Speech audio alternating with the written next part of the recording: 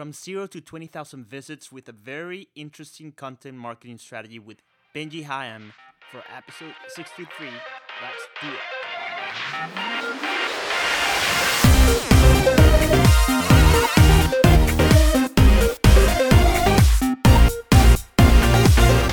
Welcome to the Rebel Growth Podcast. I am Borja Beso, and every week I bring you step-by-step growth and online marketing strategies that you can actually implement in your business to see some results. It is my pleasure to have you here, and let's start with another episode now.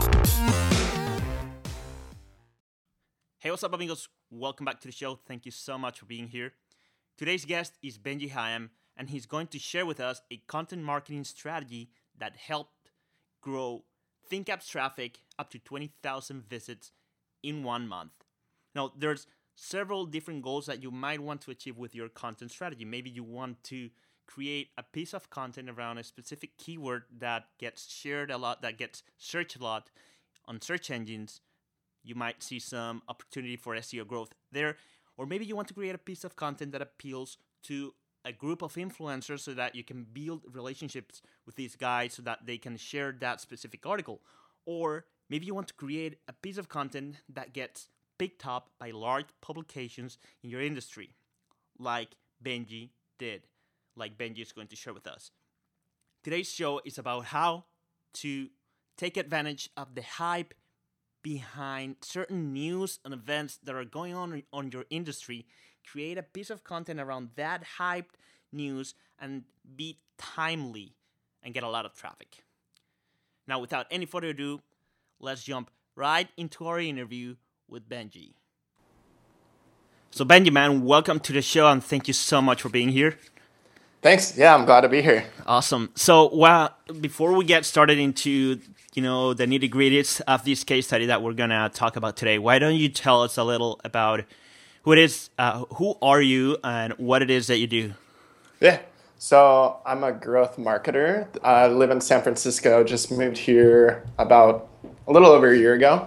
And it's been a really interesting experience for me so far, getting to work with a bunch of startups up here and connecting with interesting people up here as well. And yeah, I'd say the last three or so years I've worked in various size startups. And before that, I had my own company. And then prior to that, I actually worked at a larger $100 million company. So I think my experience kind of spans a lot of different types of companies. And so I've taken learnings from all these different experiences and try to apply that to what I do now. Wonderful. And what do you do on a day-to-day basis? Yes. So right now I'm the director of growth at a company called Everwise. And we provide mentoring to employees inside companies. Training them for growth purposes, right? Yeah, so really awesome. Building their soft skills is kind of where we focus. So what we realized is a lot of people don't have access to the people and the resources that can help them grow. And so we're basically focusing on helping them learn while they're on the job already doing their work and having someone that they can talk to and get advice and feedback from. And how did you come to be a growth marketer? That's a good question. So I guess I took a class in high school, and that's kind of when I first decided that I wanted to be in marketing, which is kind of rare. So most high schools don't offer a marketing course. But from then on, I kind of knew that I wanted to be in marketing. And so I went to school for marketing and landed a job 6 months before I graduated at a company called Vistage and started off doing social media as my first entryway into marketing. And then from there, started to focus on paid acquisition, content marketing, and then started my own company, which was doing LinkedIn consulting as well as content marketing. And then took a role doing integrated marketing. So then I got familiarity with marketing automation and email marketing, and then took a role as a first marketing hire at a company called ThinkApps. And so I think that's where I got the bulk of my just scrappy growth startup experience. And then that role kind of led me to where I'm at right now. That's pretty cool. And okay, so let's dive into how it is that you grew this website from 0 to 20,000 and the tactics that you used. Yeah, definitely. The case study on my website, distribution tactics, I used to go from 0 to 20,000 really quick. So that was basically my first 4 months of playing with the blog that I had created at ThinkApps. So it's called the Build Blog, and we grew it from 0 to 20,000 visitors within a month. And then by the time I left, which was about 6 to 8 months later, we were averaging 35,000 unique visitors a month. And so, that growth really led to a lot of leads coming into the company. And so, happy to share all my learnings from just testing out different ways to drive traffic to the website. Yeah, go ahead, spit it out. Cool. So it really started off I think all of content marketing or driving traffic starts out with a strategy. And so our content strategy was to really tell unique stories. And so my hypothesis was that basically we were selling software development services, so design and development, so helping people build apps. And so the way that I went about creating our content strategy was basically telling stories about people who had built successful products before. So it started out with us reaching out to various founders up here in San Francisco, and starting off with some of the smaller influencers and trying to work our way up to some of the larger influencers. But really what kicked off the initial set of traffic was right when the Apple Watch came out and they had the announcement. We just started thinking how we could take advantage of the hype. The hype. And so what we did is basically our business model was that we had long-term partnerships with different design and development studios all over the world. And so we leveraged some of our design teams to help us create basically concept Apple Watch apps. And so when we released that post, we were pretty strategic in terms of releasing it and then coming up with a list of people that had previously covered the Apple Watch. And so it was looking in some of the top tech publications, looking at some of the industry publications, and then basically doing outreach to some of the people who have covered these topics before. And so with the initial launch, I had just tweeted it out, and someone from Forbes actually reached back out to me asking if they could syndicate the article. But then overnight, what had happened is 9 to 5 Mac picked it up, and then from there, it got aggregated to about 80 to 100 different sites. And within a week, we grew our traffic from about 100 to 150 visitors a week to about 10,000. And so, that article just took off. And then so from there, we tried to keep the momentum going and just keep pushing out content while we still had visitors coming to our site. And you think it all started because of this person from Forbes that reached out to you?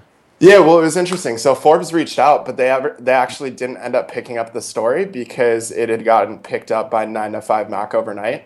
And they don't want to cover something that someone else covers? Yes, it depends on the publication. So sometimes some of the larger publications don't want to cover it, or sometimes they'll take a unique angle on the story. I ended up following up with the guy, and he's just like, actually, we're not interested in covering it anymore. But at that point, it had already kind of taken a life of its own on. And so, we were pretty happy with the outcome. And I think ever since that, we were just more strategic about reaching out to the publications that we wanted to go after first. And then who was it that covered? Sorry, who was it that covered it? 9 to 5 Mac. 9 to 5 Mac. And how did they find the article? I think they actually just found out about it through basically what we did is we tweeted all of the top publications and then also the reporters that had covered these topics, the article. And so I think someone from 9 to 5 Mac we had tweeted at, and then they kind of just looked at our article and then took the story and covered it. So you tagged them in your tweet? Yeah. Oh, that's interesting. Yeah, so we do both things. So we send emails to the publications, A lot of them also have a tips section on their site too, where you can submit stories. And so we did it both angles. So we emailed a bunch of people, we submitted the story, and then we also tweeted at And you submitted the story to nine to five, not. Actually, I don't think we submitted it to them. I actually think it was the tweet that we had tagged them in that they got wind of the story from. How did that tweet look like? Yeah, it was just simple. So it was just basically replying to 9 to 5 Mac and just saying, hey, you might be interested in this story, and putting the title of the story in there. So we just did concept Apple Watch apps. That's pretty interesting. Yeah, and so it was just very timely. So a lot of people were starting to cover the hype of the Apple Watch, and we were the first people that had really taken the concept watch app design approach. And so I think just they were interested in kind of seeing what I think part of the angle of the story was that we had designers from all over the world come up with concepts of popular apps. And so it was the first that consumers were able to see what the app experience could look like on the Apple Watch. And what other strategies did you use to grow?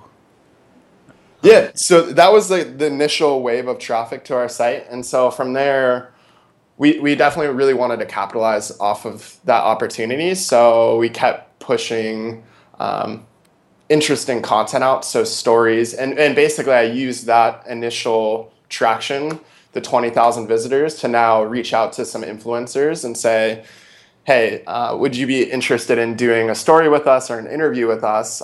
Because now we had an audience to kind of leverage basically for some of our influencers. And so, yeah, right after we got the 20,000 initial visitors, then it was really about getting to influencers quickly and leveraging our traffic to get some of these stories and interviews with some of these people.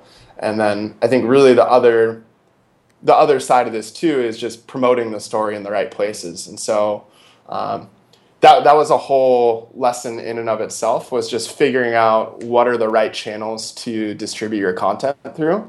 And so really it was kind of taking a step back and figuring out, all right, if I was a CEO or a product owner or a developer or a designer, those were people that were in our target audience, like where would I be online and what are some of the sites that I'm reading, what are some of the communities I would engage with, and then figuring out how to go about best posting in those places as well. So an interesting learning for us was Reddit. At first it was hard for us to crack the code with Reddit because you have to really actively engage in the community for a lot of these stories to take off or for you to become like a recognized person within Reddit. And so on my end, it was just me and one other person on the marketing side in the company. And so we didn't have a ton of resources to invest the time into really building up our reputation on Reddit. And so a really easy way around that we found was actually using Fiverr to basically pay $5 for someone to post our links in the right communities from an account that had a high reputation in Reddit. That's very, very smart. And so, yeah, and that ended up being a huge driver of traffic. So we would get anywhere from 1,000 visitors a day to sometimes getting 10,000 visitors a day if our post had the right content, the right timing, and was in the right subreddit. And how was the conversion rate from this traffic? Because in my experience, there was a while when I used to leverage Reddit a lot, but traffic from Reddit wasn't very, it didn't convert very well. Yeah, definitely. So it really just depended on what the story was and what the subreddit was. Definitely it had a lower time on site. What was interesting is, as you might know, the Reddit community is pretty critical. So you'd get some interesting feedback from people on Reddit too, that we would incorporate in some of just our learnings going forward. But yeah, I think initially just driving traffic was all about finding just these channels that you could leverage to drive a high amount of visitors. But then over time, our strategy switched to basically capitalizing off of SEO traffic. So initially it was all about just sharing interesting stories to get an audience and build a sense of community. And I'd say about 4 months in, right after I had written this article, actually, our strategy really became how do we capitalize off of our SEO content. And so we had grown from about 0 to 3,000 visits a week just through organic traffic.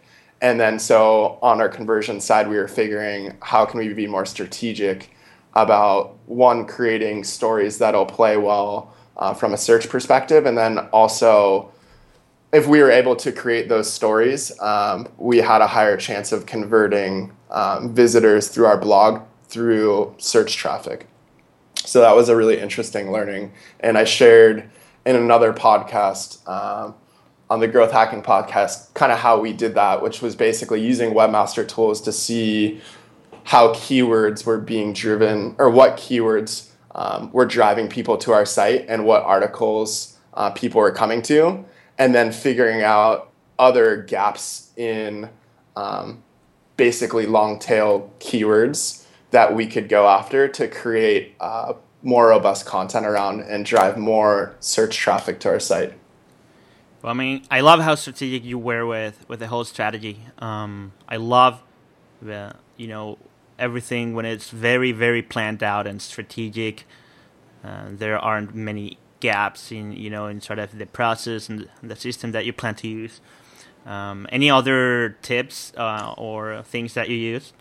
Yeah, I mean, I think the biggest tip is just to test a bunch of different stuff out. So, I mean, a lot of what I had written about in this article wasn't like a first time win. Like it was constant testing different channels and then maybe not even discounting a channel if it didn't work. It was retesting or like creating new hypotheses about like why it didn't work or how can I approach this channel differently. And I'd say like even a big learning was Google Plus. I had written about how I saw Rand Fishkin tweet out something about post-click engagement and looking at the different social channels. And what was interesting to me is like Google Plus came up number 2. And so it made me relook at Google Plus and seeing different ways to take advantage of it. And kind of through that, I found out that it wasn't really a ghost town. And there's a certain group of people who really love Google Plus, and it actually is the more techie audience.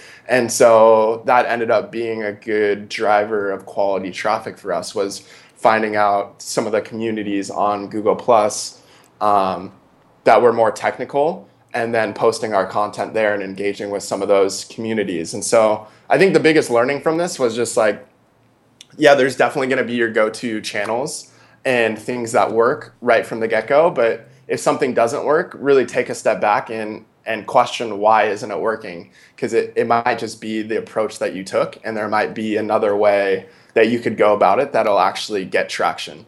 And same thing that happened with Reddit. Like I had posted a number of articles from my own account and just realized it wasn't getting any traffic. But in talking to other marketers, a lot of them had said this had been a huge driver of traffic to their site. And so it was really just figuring out, okay, well, how can I go about this differently? And so that's when it came to looking at Fiverr to find someone to post. And then even through that, the first article only got about 50 visitors or 100 visitors. And it was only until we got like one big hit that I realized that this was actually a huge opportunity for us. And so then once we found something that worked, then we doubled down on that and kept doing it consistently. So yeah, I think that's the biggest advice, is just always test things. And if something doesn't work, just take a step back and figure out how I can approach this differently, and talk to other people and figure out what they're doing and what's working for them, and see, maybe it might be a completely different business or type of company, but see if I were to go about this channel, basically how could I approach it, knowing my own audience and my own company. Yeah, it always comes down to knowing who your audience is and where they hang out. So definitely. Man, well, thank you so much for this, man. Where can people go to stay in touch with you? Yeah, so my website, benjihyam.com. So that's the article I've been referencing is on there too. And then there's also another article that talks about the content strategy side. So That article focuses more on the distribution, so how we actually grew traffic. But I think the most important thing is actually step one. So just understanding your content strategy and how to create compelling content that'll drive a sense of community.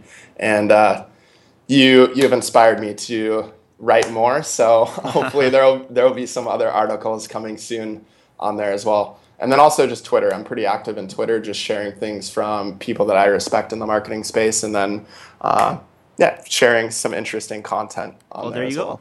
There you go, man. Good job. Well, thank you so much, Benji. I really hope to have you again in the future, and I really enjoy this case study. A lot of people are gonna take a lot from it. Cool. Yeah, I can't wait to see everyone's reaction and get people's feedback.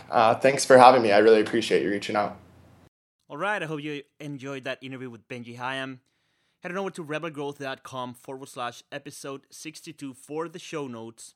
Until next week, guys, go out, create a piece of content, and keep on growing.